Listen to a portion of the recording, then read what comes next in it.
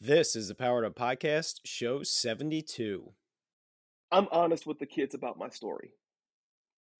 I tell them that I went to a high school with a cemetery in the front yard. I tell them that I went to a high school where I worried every day about being, beat up by bullies or having your stuff stolen like that.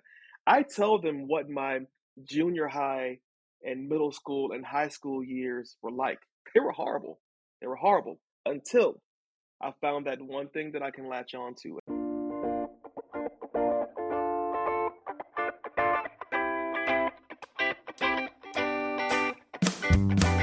Welcome to a real-world education with insight and advice from teachers in the game, where current and former educators reveal what truly sets apart the great teachers and what it takes to make a positive impact on students. Whether you're in pre-service learning, new to the game, or a seasoned veteran, this is the show for you. You'll leave feeling inspired to take action because we are powering education by empowering you.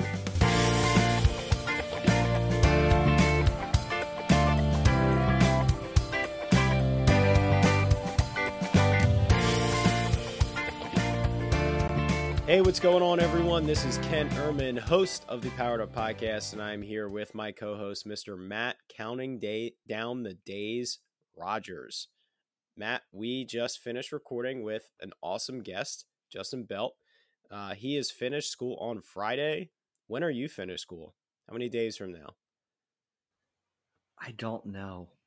We're recording this on a Tuesday. I have 7 days left. 7 days left. Very nice. That's about a week. Very nice. I'm at about 13. Our students finish on a Thursday. It's teacher cleanup day Friday. And then I get to finish out the year by facilitating district-wide PD on a following Monday. Oh, they're going to be thrilled to see your face. I will leave it at that.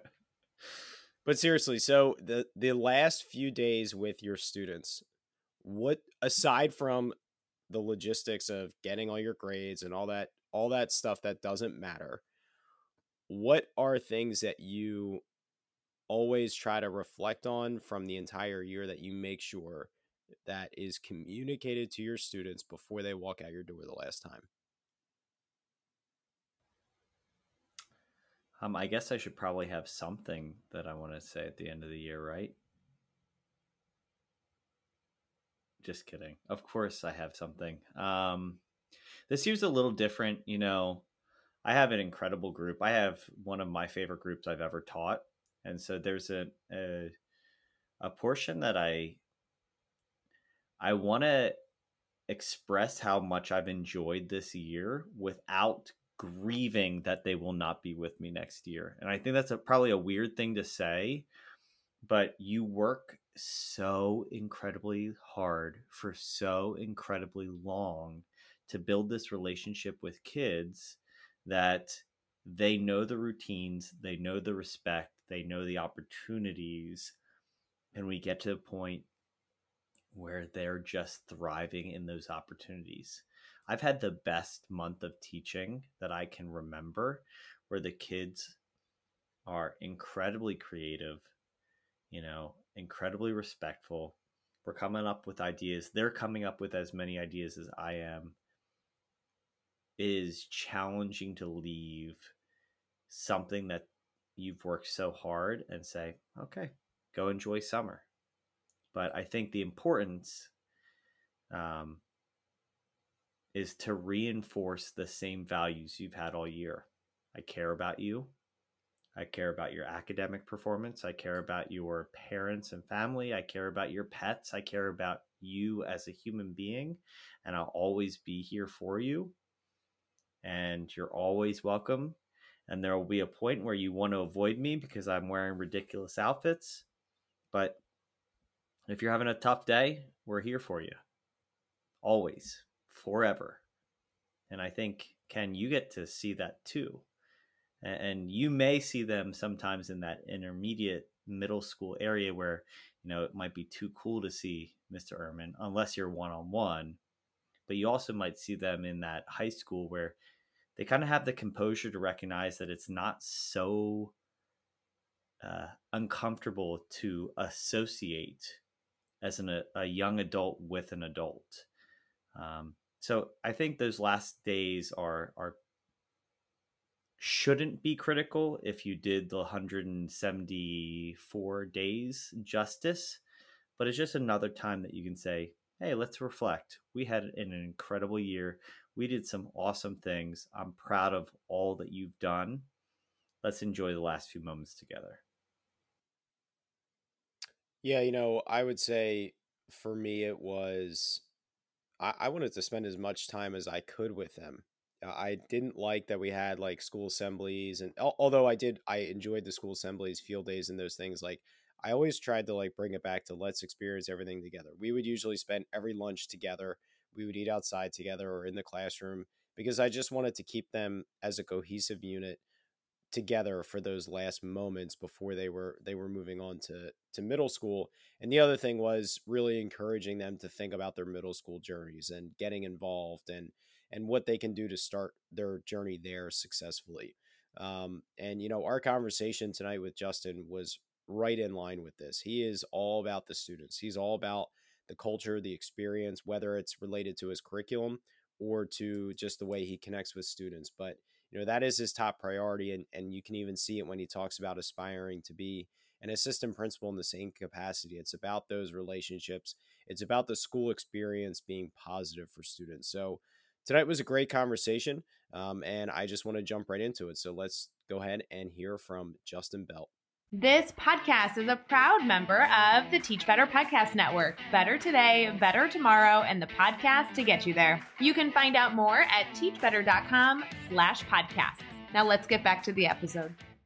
Hi, Justin. Welcome to the Powered Up Podcast. How you doing tonight? Hey, I am great. Thank y'all for having me. I'm pretty geeked about this conversation. Absolutely. So kick things off for us real simple. Just officially introduce yourself. Let us know where you are coming from and give us a snapshot into what your career in education has looked like. Okay. So yeah, I am Justin,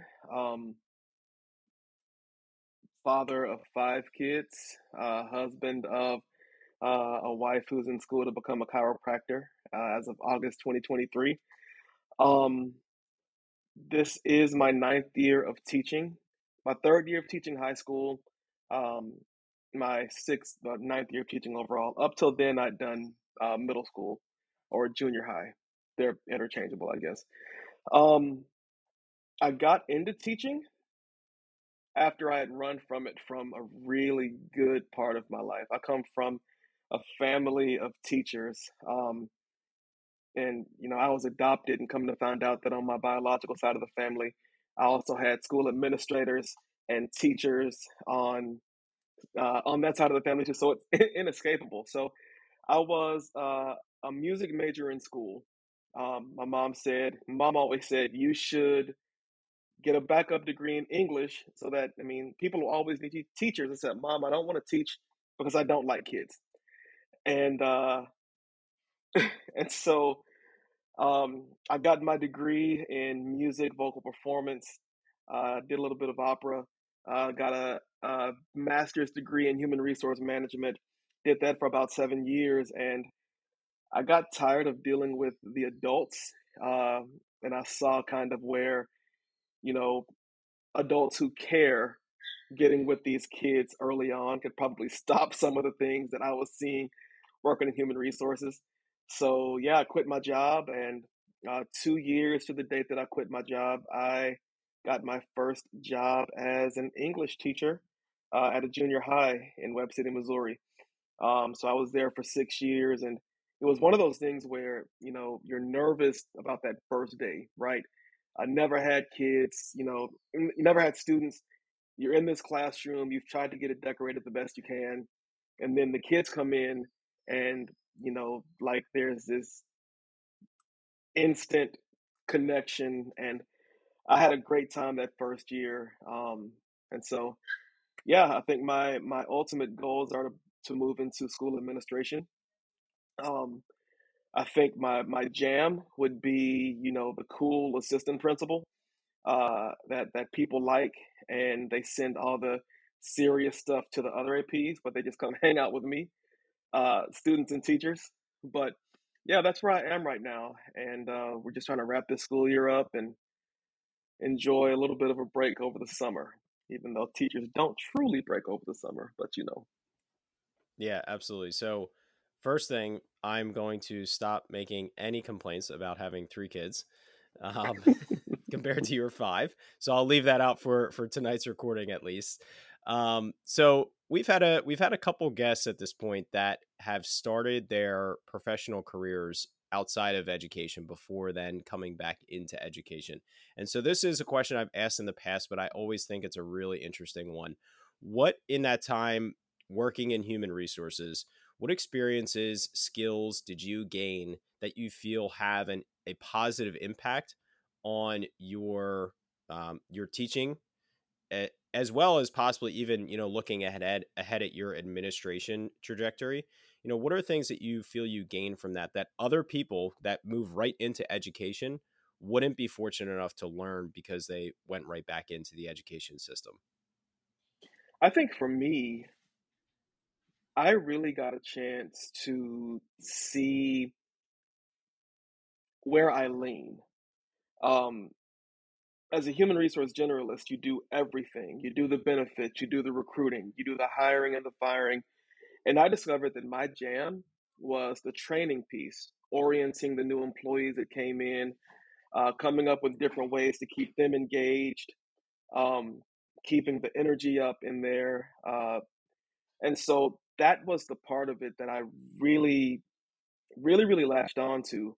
And so when I really started thinking seriously about teaching, uh, that was the part that I was most excited about. Being able to take something that might bore you to tears in 1 minute, but then have you so engaged that we can stand up and dance on tables if it came down to that. And so that kind of thinking is what I've tried to use in my years of teaching, because I tell my students day one, everything that we do in here, you're not going to be interested in. You're probably going to want to check out and not really engage with. Give me a chance to change your mind. Just give me one chance to change your mind. And then if it doesn't work, then we'll figure something else out. But you've got to give me a chance to change your mind. And that's what I would always tell my orientation classes when I worked in human resources. Um, and since I have kind of, an artsy background with music and everything, I am a huge proponent of bringing the arts into everything that I do in my classroom. Uh, that allows me to engage with so many more students, and it just makes the class environment fun. I don't want to be bored in my classroom. If I'm bored, then they're bored. So I'm doing as much as I can to keep myself engaged as I can to keep them engaged. Well, I think a lot of times we as educators get to hear from admin, those are a lot of the immeasurable skills. Hmm. If you go the classic Danielson rubric, the planning and preparation, the integration of, the teaching practice, the curriculum is a barrier. Feeling comfortable with what you're teaching is always going to be a barrier. When you feel more comfortable with what you're teaching, then you're going to be able to teach it better. Hmm. But, the spirit that you bring to the classroom environment, the spirit that you bring to how you creatively think about building the teaching process is a huge part that we a lot of times um, struggle to Hmm. explain. I think, you know, I don't think it's a born with skill necessarily. A lot of times, Right. I think people generalize that it's you either have it or you don't. I think it's just you enjoy what you do. So one of the things that I've loved about the podcast is breaking down some of these topics that are super difficult to put into words. But if you're okay going on that journey with us to say, what are steps that we can look and say, hey, these are some things that I can consider. So launching into that, you have the leverage of saying, hey, I found what I really liked in my previous position. I can take from that and say, this is who I am as a human being and bring that spirit into my classroom and feel comfortable to do so. Energy like that is just appealing and engaging. So what are some of those aspects when thinking about your classroom that your kids get to see that you freely bring in because of, that fourth domain of the Danielson rubric? So I want to go back to what you said about curriculum. Um, Curriculum has always been an area of struggle for me, because for me, it's always felt so restrictive. It's felt, and in some cases, it's felt bland, and it often leaves me actually just wanting to toss the whole thing away and just see what I can come up with in that day. And I've done that quite a few times, and you know, I've gotten in trouble for it, but I think that's just kind of who I am as a teacher. Um, I've come to understand curriculum. It's always going to be what you make of it. Like I work in a district now where they give you the whole, universal design of everything for the units and everything they want you to read. Um, but when I came into the school that I'm at now, I've been there for 2 years. I told the lead instructional coach for the district. I told her, if you come into my classroom, you may see your pretty curriculum documents just kind of balled up on the side of the room, but just go along with me because I know what you want them to learn. I know what I want them to learn. Let me figure out a way to get them to that point. Now, I understand that, that can be, that makes people nervous when you say, let me see what I can do with this. But I also think that a lot of teachers feel stuck or in a rut in teaching because at some point along the way they subscribed only to what the curriculum said and they've lost themselves in it. Like if I were in an elementary class, I have the benefit of all of the play and all of the manipulatives that are built into the curriculum. Now, me as a high school teacher, my students don't have play. They don't have manipulatives. However, if I break down the design of the lessons, who's to stop me from putting those things in there? Because kids will always need play. So, and I even call my ninth graders, you all are just taller kindergartners. So use this Play Doh.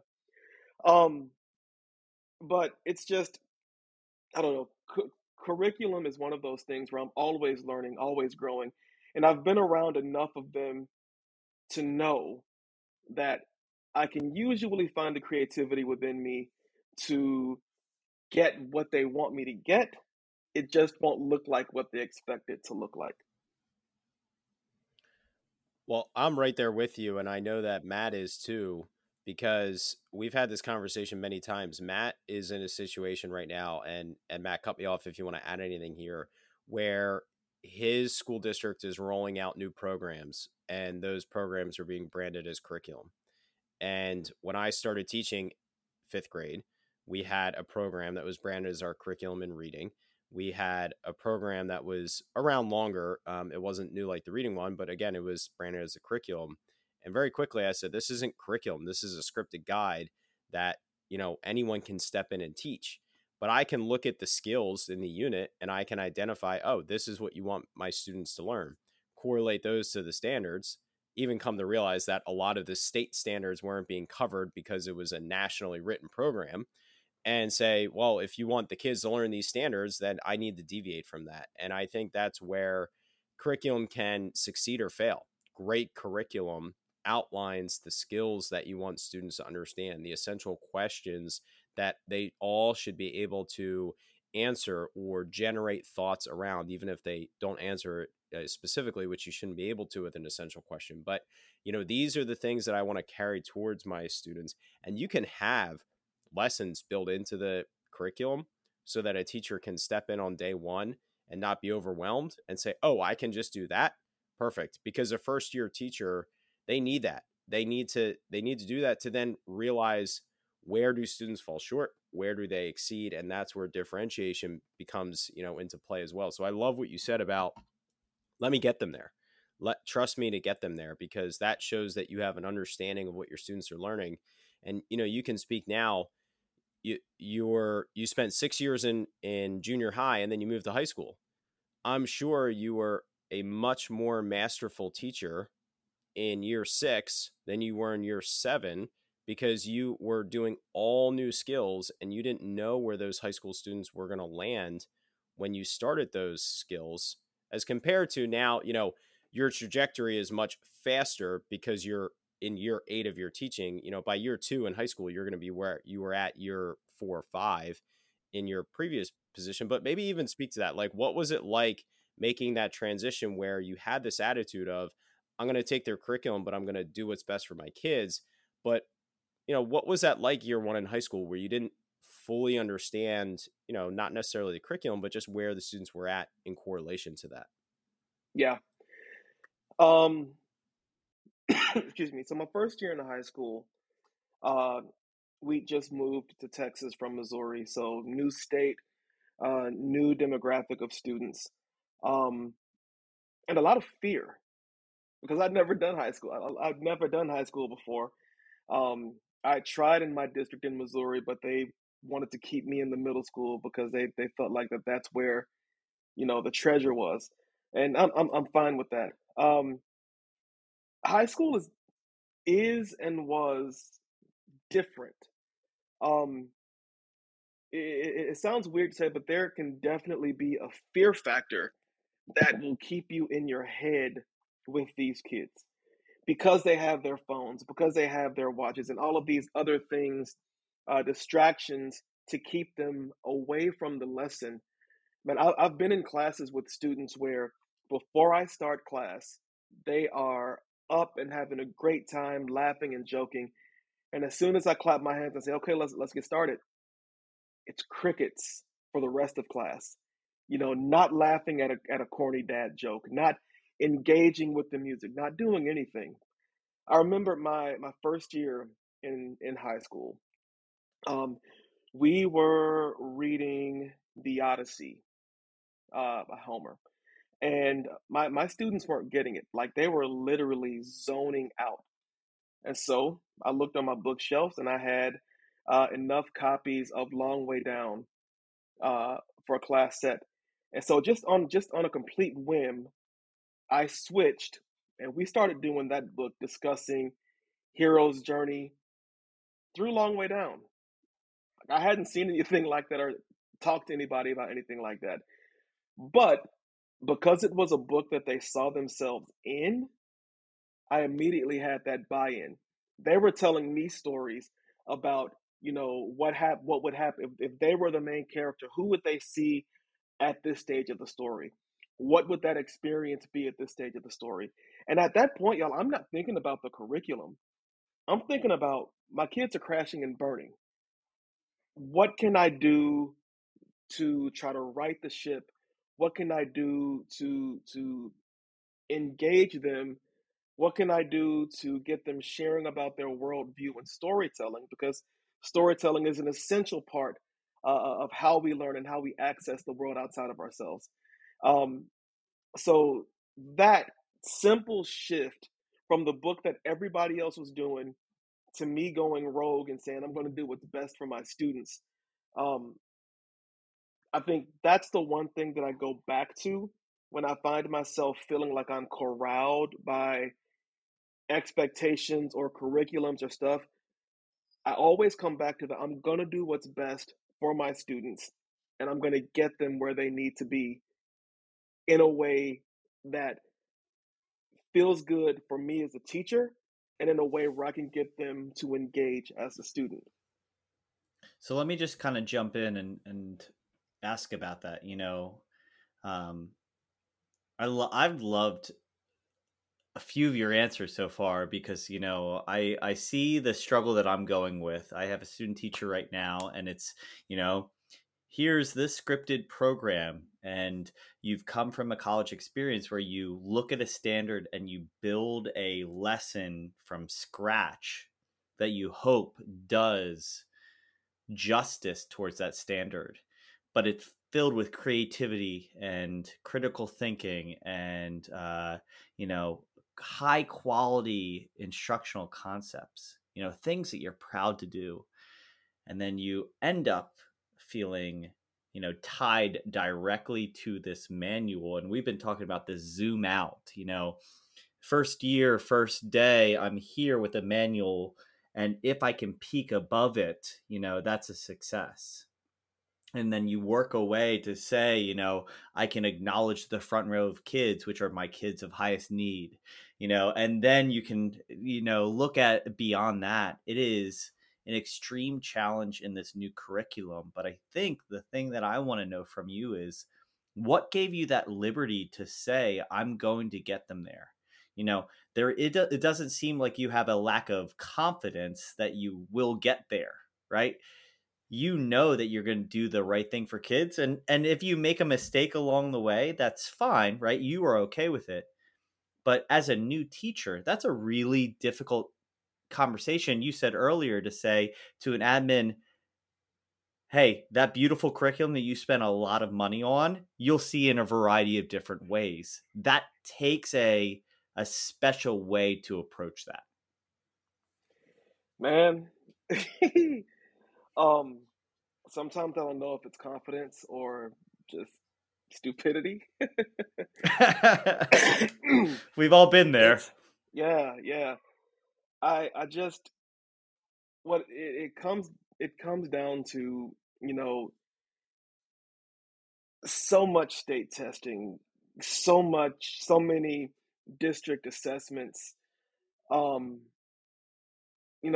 had the opportunity to talk to some fresh grads out of teacher certification programs, and what I tell them is, you should know, excuse me, the big ideas of the curriculum, but don't marry your identity or your teaching style to that curriculum. You marry who you are based on your beliefs about learning, your love for your students. If you can find that common ground between you and your students, the curriculum will come.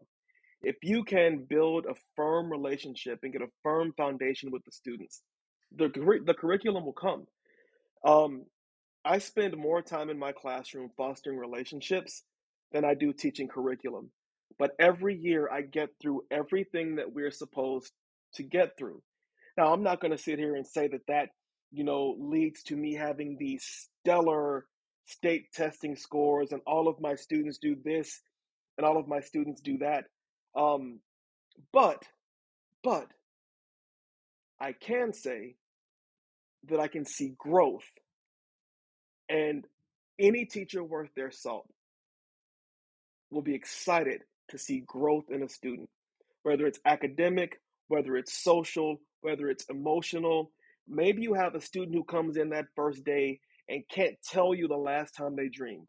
But by the end of the year, they can say, oh, Mr. Belt, I had a dream that I was a baseball player. Awesome. What you going to do about it? And it is, honestly, y'all, everything else about teaching right now almost repels me. But getting a chance to know the students, that is what keeps me coming back day after day after day. Because these students, no matter what age or grade level they're at, they want someone to know them. They'll never tell you that, but they want someone to know them and to accept them on an authentic level. And being able to crack that puzzle with as many students as you can over the course of the year, that's where the wins are. That's where the growth is.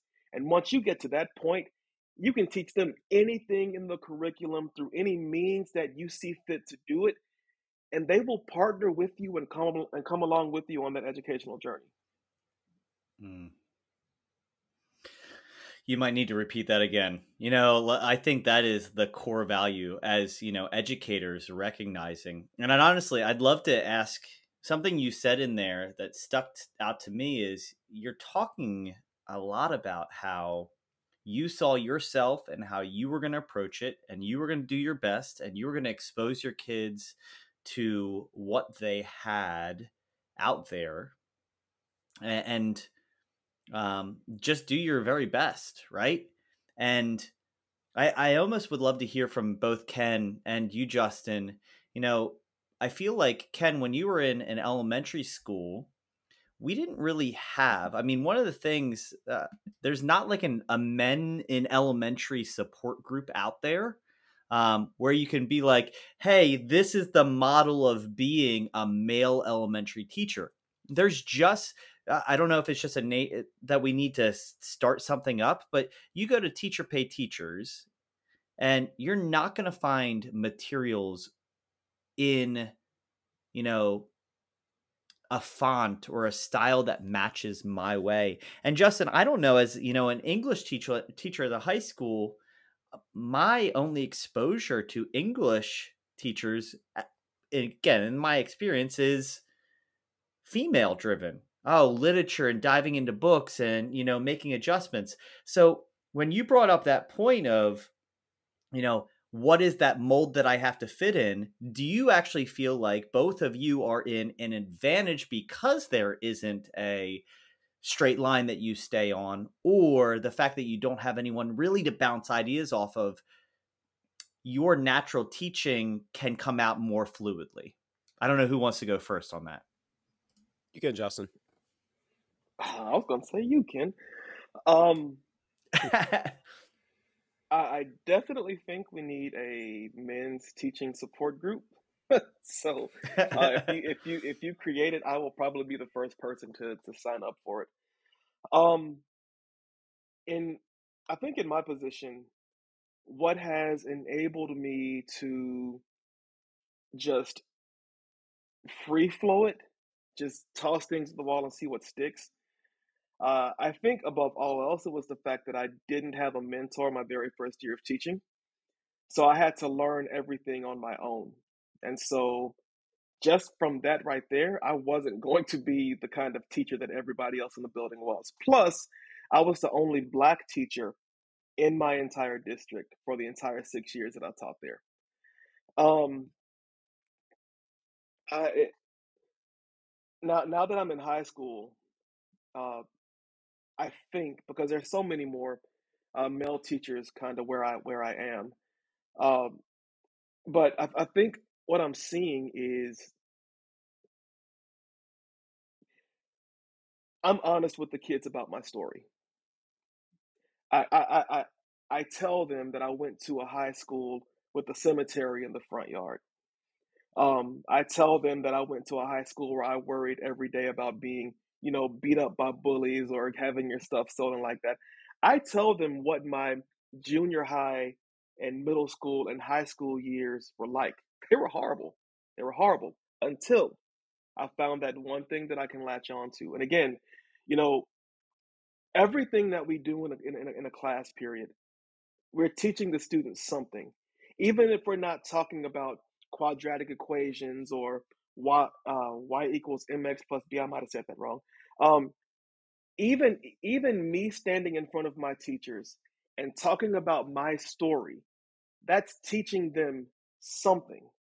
Um, it is giving them an opportunity to be empathetic or compassionate, or it gives them a doorway that they can walk through and say, okay, here is a teacher who has been maybe where I find myself, or who has had thoughts in his past that I've had in my future, that I'm currently wrestling with right now. Um, and while I think it is important for students to have men teachers early on in school and throughout, I think really what you have in education, you have teachers who are comfortable enough with themselves and who they are to be authentic and transparent and honest with with the students, and then you have those who are more uh, protective with their story. Now, I can't say which is best. I know what's worked for me, and even before I taught, I was a librarian in an elementary school, and one of the things that I would love to do on Fridays, they would let me come into their classrooms with my guitar. They tell me what they were thinking about, and we'd write a song together. And then from there, they would ask me, how'd you learn to play guitar? How did you get so good in music? Now I can share my story. Now they can share their stories, and now they can share their dreams. Um, yeah, I think that's why I only want to be an assistant principal, because I want to be that connector, that relationship builder, that, culture and climate person in my school that's not just there for the students, but I also want to be able to come alongside teachers of, every year of influence, from the newbie first coming in, still wet behind the ears, to the veteran teacher that might be a little crotchety but still loves what he or she does, and just find a way to build those lines of connectivity. So I'm sorry, Ken, I took a lot of time, but I'd love your answer. It was an awesome answer. I love that answer, and I would say mine's very similar, but I'm still going to try to generate my own. But I definitely connected with you on that. I definitely filled a role as a male teacher in an elementary building. In my building, we actually did have another one in fourth grade who had been there before I was there, and he's still there now. But most years we had 3 classes per grade level, so there was at least 2/3 of my students that usually did not have an experience with that teacher. So I was, for many students, their first male teacher as they were exiting elementary school. And I think what I feel the same with you, Justin, is it's not so much about that as about genuinely caring about them.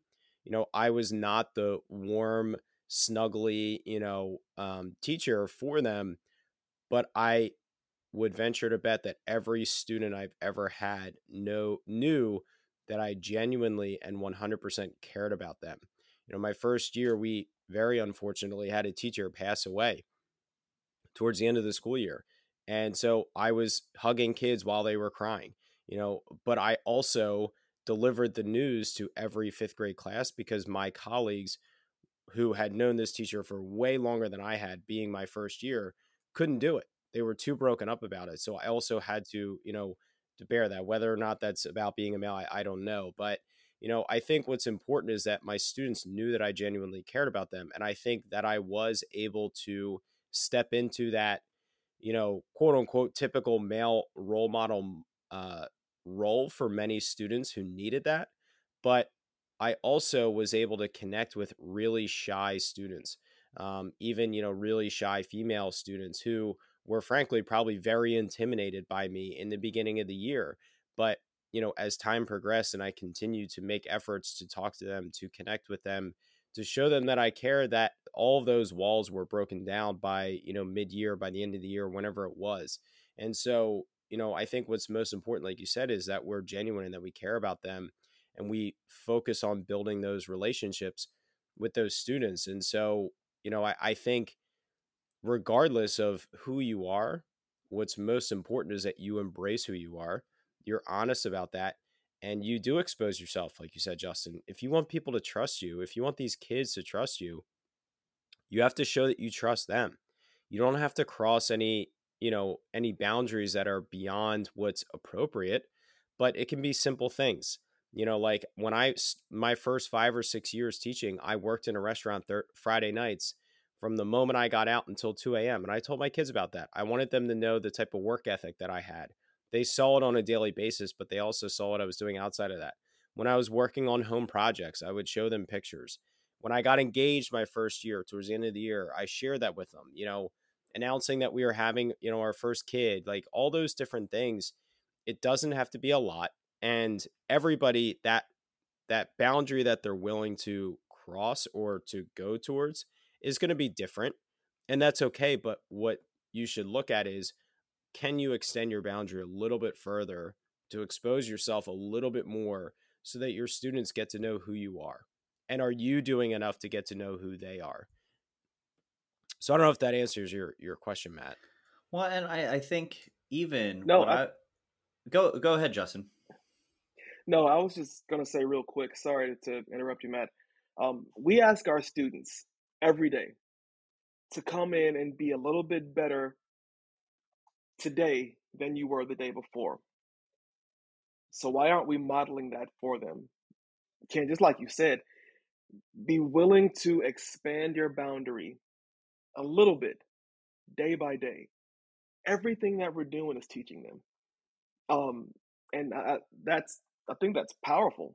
Um, I remember the first time this year I told my students that I was adopted. And I told them, kind of the circumstances around it and how out of it my biological dad struggled with basically almost a 30-year drug addiction. Um, After class, this young lady who doesn't really talk a whole lot in class, she said, "I haven't seen my dad uh, since I haven't seen him since I was born because he chose drugs over me." That allowed me to really have a discussion with her that it's not a choice necessarily that he's making, it's a battle that he's fighting. Um, so I was thinking about that as you were speaking, Ken, and I just wanted to share it. But, you know, I have never had that discussion with any of my students before, but I saw an opportunity there to stretch, enhance my vulnerability just a little bit, and I took it, and it paid off. Totally. I just like, and maybe this will lead back in or to a different topic, but one of the things I think I found is in the last 3 or 4 years, everyone's gone through trauma in different ways through the pandemic and even leading into the pandemic. There was a testing bubble that was bound to burst right before the pandemic. And people, I think, realize that it's still important, but let's recognize where kids are and development and what are really our priorities. And I feel like I've come through the pandemic as a much more vulnerable teacher. Not inappropriate, not inconsiderate, but a less guarded. I'm not sitting there with my iron shirt and tie standing back, afraid to get dirty as a fourth grade teacher. Ken, you feel like you have the liberty to speak to the positives and negatives. Justin, you feel like you can represent yourself because you're real.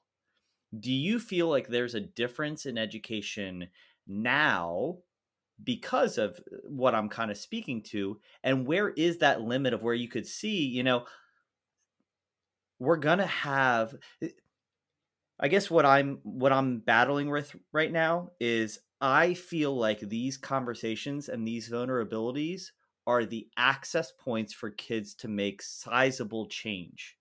To have conversations about what's going on in their lives, because every kid has trauma that they're coming out of, regardless if they have the perfect household situation, abuse to the everything in the other end of the spectrum. Everyone is struggling in some capacity. And so that vulnerability and knowing what that threshold is, a beautiful thing that builds connection, but it also can be a little dangerous, especially as us as male teachers, trying to recognize that I can only expose so much. I can only lean into so much. And it almost feels, again, you guys can correct me if I'm wrong, it almost feels in this social emotional journey that it's a little bit of the wild, wild west. It almost seems like we can say anything and everything. And I worry that the other end of the spectrum of, hey, that's too far, can pop up at a time that we're not intending for it. I don't know if you guys have thoughts on that, though. So, teaching on this side of the pandemic is hard. It is hard. And what you're talking about, Matt, sharing that vulnerability, um, without being, you don't have to be inappropriate across any boundaries or any lines to do that. However, however, what I'm seeing in high schoolers is that sometimes some of them will take that vulnerability and it will immediately come, a meme or Snapchat or Instagram So in some ways, I've actually been more guarded this year just because the first few days of the year, students stalked my social media. Like they found my social media. And I mean, we had to have an honest conversation. Like, Mr. Belt, don't play like that. Like, I mean, we don't do that. Yeah, that's not what we do. But it's hard because for basically 2 years, um, these students have almost been able to do the exact things that they wanted to do in the exact moment that they wanted to do them. So now, oh, Mr. Billett, you're telling me that we have to do schoolwork, that I have to write a paper, that I have to do homework. Yes, I am. It don't work like that. Um, so it's been harder. But I also think, and I could be wrong here, that being a man has allowed me to take a little bit more of an authoritative stance with them. Um, Now, don't get me wrong. My wife, when she was a teacher, I would not have crossed my wife in the classroom. My mom, I had my mom as a teacher, and she dressed me down in front of the class, and I still remember it to this day. And I wasn't even talking, but she got on to me. But because as a society, I think we are kind of seeing some of the mass erosion of the family dynamic. Um, I know in the African American communities and some of the Hispanic communities, but just across the board, we're seeing some of those breakdowns. Um, for me, it's important that they see a man, a teacher, just a person who's not going to be your father, but someone who can embody traits that you might think that you want to adopt for yourself, even if you're not seeing it at home. Now, that's lofty. And some people might listen to that and say, oh, Justin, you think too much of yourselves. But I mean, my thing is this: if they're going to learn stuff from social media, like, is that really the barometer that we want them setting for themselves? I mean, kids as young as, you know, first and second grade with unlimited access to social media and all these different things.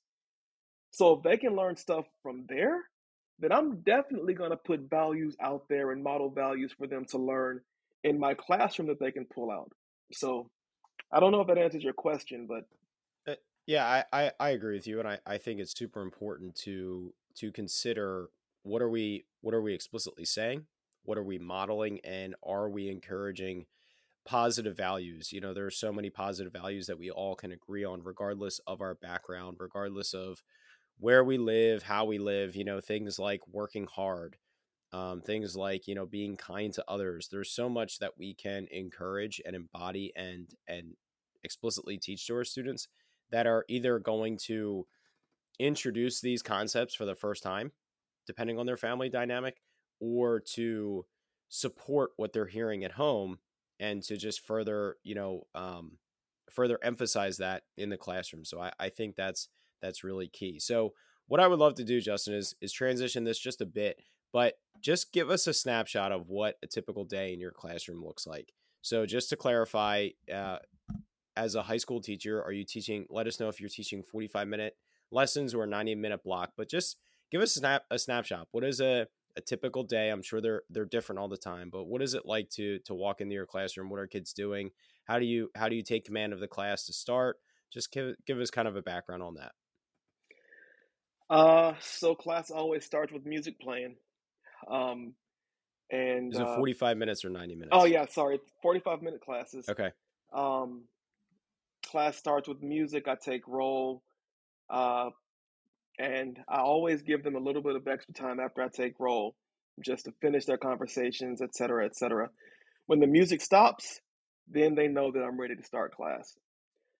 Class usually starts for me with some type of a journal. Um, I I don't know, for whatever reasons, I've always kind of railed against bell ringers, even though I see the benefits behind them. I prefer to do journals, just because I like them tapping into their feelings or whatever's going on in their lives. I always ask if anybody wants to share. Usually nobody wants to share. But as they're journaling, as they're journaling, I'm also doing some writing of some kind. So maybe it's poetry, maybe it is a short journal. I share my journal or I share my poetry with them, and then we will jump into the class. I don't open class up by talking about what the learning target is. I try to give them room to infer, because that's one of our big skills, making inferences, to infer what the target is toward the end of class. And sometimes it requires some steering. Sometimes it's, being creative with it, like having them do table tweets. So they work together to come up with a single tweet from their table that tells me what they think our learning target was for that day. Before we end class, what do we do? Oh, usually the end of class, we're just talking and conversing. For me, that is an essential part of instruction from bell to bell. I always like to end class just having informal conversations, giving me a chance to access them more, or if there's a student who needs help with something, that allows me time to give a little bit of a tutorial before they leave to go to the next class. But there are a lot of variations in there. Some days I'll have my guitar and I'll just make up a silly song about what we're talking about. But usually that is kind of the structure that I try to adhere to. Can I add on to that? So beyond Sure. just Justin as the instructor, I know something you mentioned earlier is, the culture that you bring to kids and even your staff, and ideally, as that assistant principal role in the future, a morale booster. What else do you feel like you do in addition to just teaching that changes the climate of your school? So I'm generally that guy that's out the hallway high-fiving kids, whether they're in my class or not. Um, if I catch your eye, I'm 99% of the time going to ask you how you're doing. I may say, how's your mama doing? How's your dog doing? How's your goldfish doing? Um, and, just I try to look every student in the eye. I try to call every student by their name, and I try to meet them at the door with some type of a high five or a fist bump, and just a quick check in before they enter into the classroom, just to make sure that as much as possible, students are coming in with a clear head, a clean slate. Especially if a student and I have had a conflict in the class prior, I'll go out of my way. Like, I may run down the hall and catch that student as they're just turning onto the hallway. How you doing? We good? What you thinking about? What you eat for dinner? What you watch for TV? Because I want them to know that I'm not holding it against them. Um, so yeah, I try my best to be a morale booster, just getting involved in all of the silly things. At my campus now, I make all of the birthday videos. I brought back the teacher and student of the year programs to the school. Um, participating in, you know, uh, kindness activities where you're filling the school with post-it notes, or, just different things like that. Those are very, very important, because, like I said, if I get bored, everybody else is bored. I don't like to get bored. So even as an introvert, I actively find the energy as much as I can uh, to embrace more of my extroverted, let's have fun tendencies. How do you feel? How do you feel the dynamic you're bringing? I love the music. I did that all the time as well. The way that you bring in that extroverted piece. How do you adjust and make students who are very, very introverted feel comfortable in your class to be themselves, but also possibly do you push them to try to get out of their shell a little bit more? I'm a shy person myself. When I don't know you, I'm usually, a little bit quieter.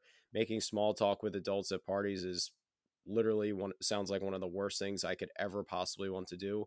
And I can already see it in my son. you know he is timid when we go to a playground for the first 15 minutes, even if it's with kids that he plays with all the time. But I find myself, I don't think that's a bad thing, but I also want to encourage him to see that when he comes out of his shell, he typically has more fun, and we're seeing that already with him and encouraging him to do so. So how do you play that dynamic where you want kids to move towards that, but you don't want to make them feel so uncomfortable that they shut down, and you also want to kind of respect who they are? 3 words: give them space. Um, I give them space to get comfortable with the classroom, to get comfortable with me. Um, you know, if I'm passing by and we're working on something, I may just stop and try to hold a quiet conversation. Whether they respond, I don't care. But I do want them to know that I'm here, number one. Number two, I'm interested in you. And number three, I'm not going to force any of this on you. When you're ready, you can engage. And there have been, I mean, you all know this. There are some kids that don't open up to you until the last day of the year. And then they're like, oh, I'm going to miss you over the summer. What? I didn't even know you knew my name. Um, so I just, I give them space because, I mean, I'm an introvert too. So I get it. I get it. If I'm not feeling conversational, then you won't be able to get anything out of me. However, if you give me room and space just to get a feel for everything, then I'm more likely to eventually come over and start a conversation, or at least reply to the conversation that you're trying to get me to engage in. Yeah, that's great. I love your, sorry, Matt. I love your 3 words. Go ahead, Matt. I just want to add, you know, Justin, I feel like every school needs a Mr. Belt, though. You know, introverted, there's an element of that. Obviously, we can tell that you're incredibly wise and, you know, very thoughtful with your words, but, you know, you push through for the things you believe in. And I think that, as I know I mentioned it earlier, it's really hard when naturally, things that come naturally, you just know the right thing to do is to restore a relationship as soon as possible with a kid. How do you do that? You're silly, you're in their face, you're all over the place. You know, that is how you prove that it didn't last long. Or, you know, and one of the things I've appreciated from this conversation is I feel like you focus on the things that are important in the classroom. And whether that's your view on curriculum, you know, we'll cover it. We'll get it taken care of. Don't worry. If it's your view on how to treat kids, if it's your view on your role in how you interact, or even your classroom culture, it just seems like, you know, going back to that male support group, it is the embodiment of probably something that you say, hey, it's nothing special. It's just how I run my classroom. You know, this is what I want to do in my room, and it's really hard, but I just want to give kudos to you to say that, like, that's the environment that more teachers need to feel comfortable to be. And I think that we leave this conversation, I know we're probably going to get near our next segment, but it's totally great for Mr. Belt's class to look like Mr. Belt's class. And what comes naturally for you is what you should be doing. And breaking away when you feel like you can, do it. And what Mr. Ehrman did, you know, I can't tell you enough how many times this year I've tried to do things that I think Ken would approve of me. Why do I want to do that? Because Ken's an incredible educator. Mr. Belt is an incredible educator. I'm trying to emulate it, but I've finally started to recognize that Mr. Rogers is a pretty good educator too, and he can do it in his own style. So that confidence that we've talked about through this whole conversation of just doing you, and, you know, I'm jealous of you having an outside experience before. I'm always envious of those educators that come into the profession after the fact, because, you know, you're making a difference. I've been in education every day of my adult working career. I think that I'm achieving what I'm doing. You know, I get validation every once in a while, but never as frequently as we need it. You know that, you know, 90% of adults are working a thankless job, but they don't get to have the impact. You, many days, are working a thankless job, but you also know what the alternative is. And this is so much better. So that's my pedestal. Kudos to both of you guys and just anyone who's honestly in this position, recognizing being yourself is something that we need to embrace more. So can I throw something out there real quick? I'm sorry. First, thank you. If I think about it though, this year I have had more days where I've wanted to quit than in all of my years of teaching before. And I don't think that I'm able to go back every day without being honest about the fact that there are a lot of days that I've come to work this year that I wasn't okay, that work wasn't okay, that the kids weren't okay, and it just all spiraled into this big ball of ain't nobody's okay. Um, but I think, and you you see the news headlines of teachers who are dissatisfied or overwhelmed who are leaving the profession. Um, and I think, man, just having a space where you can tell yourself, I want to quit. It's okay, but I'm not going to. I just want to. Um, I've grown, and I'm still growing from an emotional standpoint because I'm an emotional guy. I've grown from an emotional standpoint to understand that it's okay to have negative feelings about what I'm doing sometimes, because then that gives me an opportunity to work through them. It's like I always tell my students, it's never as bad as you think it is.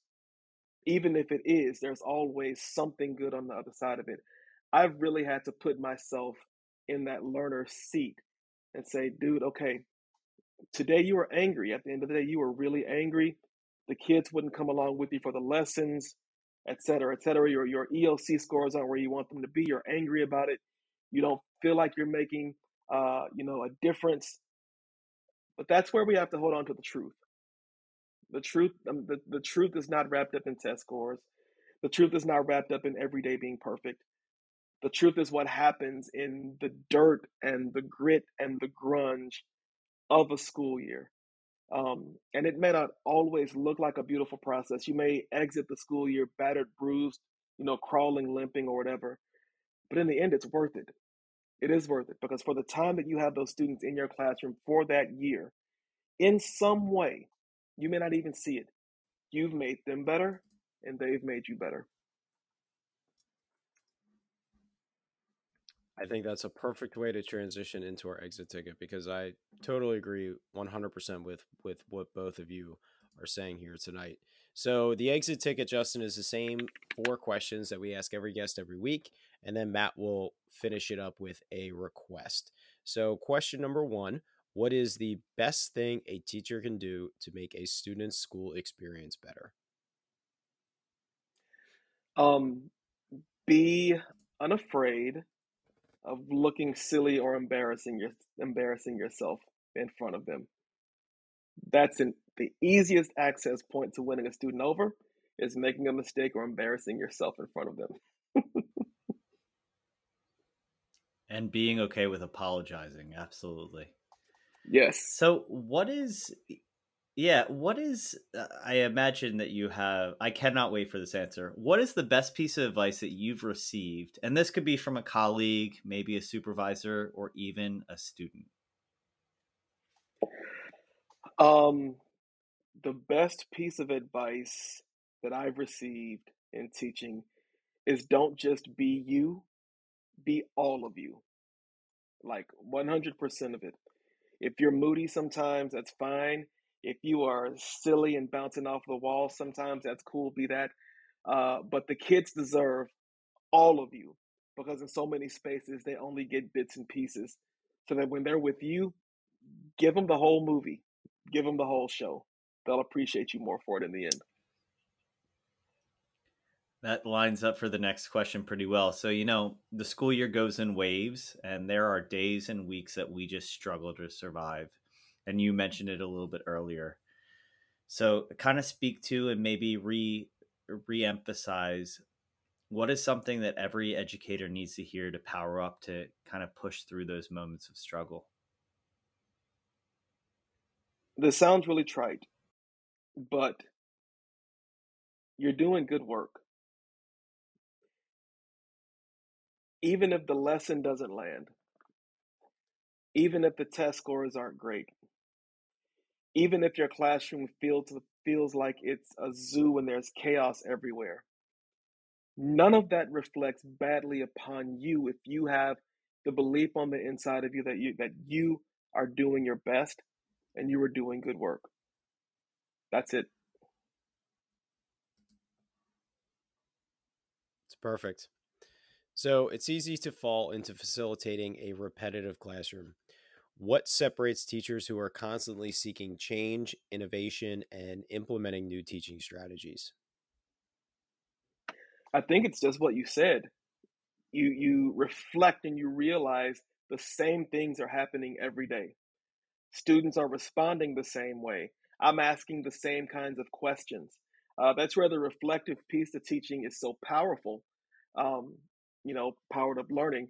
We learn to spot those things that we're doing every single day. Now, some patterns are good, but I also think patterns can become a box that we enclose ourselves in because we're afraid to take risks. So, um, when you see or when you feel you have that intuition that things are happening the same way every day, like Groundhog Day with Bill Murray, then it is time to make changes. Justin, I'm sure you have something other to do with 5 kids at home and what have you, but I could continue this conversation much longer. How would you say is the best way that we can continue to connect and our audience can follow along with your journey in education in the future? So Instagram is @_JB Speaks. And it's the same thing on Twitter @_JB Speaks. Those are the 2 primary ways to catch up with me. Awesome. Thank you so much, Justin. I love the creative use of the underscore before everything. I feel like that's a nice way to grab a username. But we will link up to your social media handles on our show notes page, which can be found at powereduup.com/show72. You can follow us on social media at powereduup. Matt, you can follow him at EdTechNeighbor, and you can follow me at Ken Ehrman on social media as well. So thank you so much, Justin. This has been fantastic. I've loved this conversation. Matt and I have been on a run of guests. We haven't recorded by ourselves in a long time, which is a good thing. And you are actually our last one before we kind of jump into a summer PD series that we're rolling out. And I can't think of a better way to end this. Your students are clearly very lucky to have you as a classroom teacher. Whatever school decides to give you a shot as an assistant principal will be incredibly lucky. If anyone is dumb enough along the way to not give you that shot, shame on them, because we need assistant principals like you that are there to build relationships with not only the students, but the teachers as well, but also to hold that firm line, to know that there are expectations. And I can see you creating that line very clearly and towing that line to make sure students know what's going on, but also know that they have someone that they can connect with and confide in as well. So thank you again. Keep doing what you're doing because you're making education better for us all. So Matt, why don't you take us on out of here?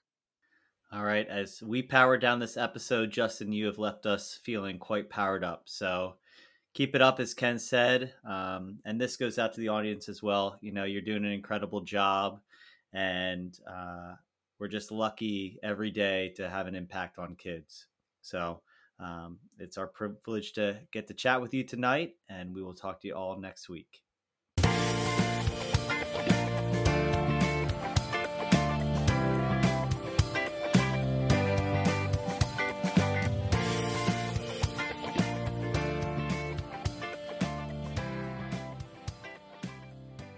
Thank you so much for listening to this podcast. If you haven't already, please subscribe on whichever platform you're listening to or watching us on YouTube. Each week we get to talk to amazing educators who are making a positive impact on the lives of students, their colleagues, administrators, and education as a whole. It's been such a privilege every week to be able to talk to these incredible individuals, learn from them, grow with them, and better myself and all of education through these conversations. If you haven't already, please consider sharing this with a colleague, someone who can benefit and be powered up from the experience of listening to these incredible conversations. Because of Powered Up, we are powering education by empowering you.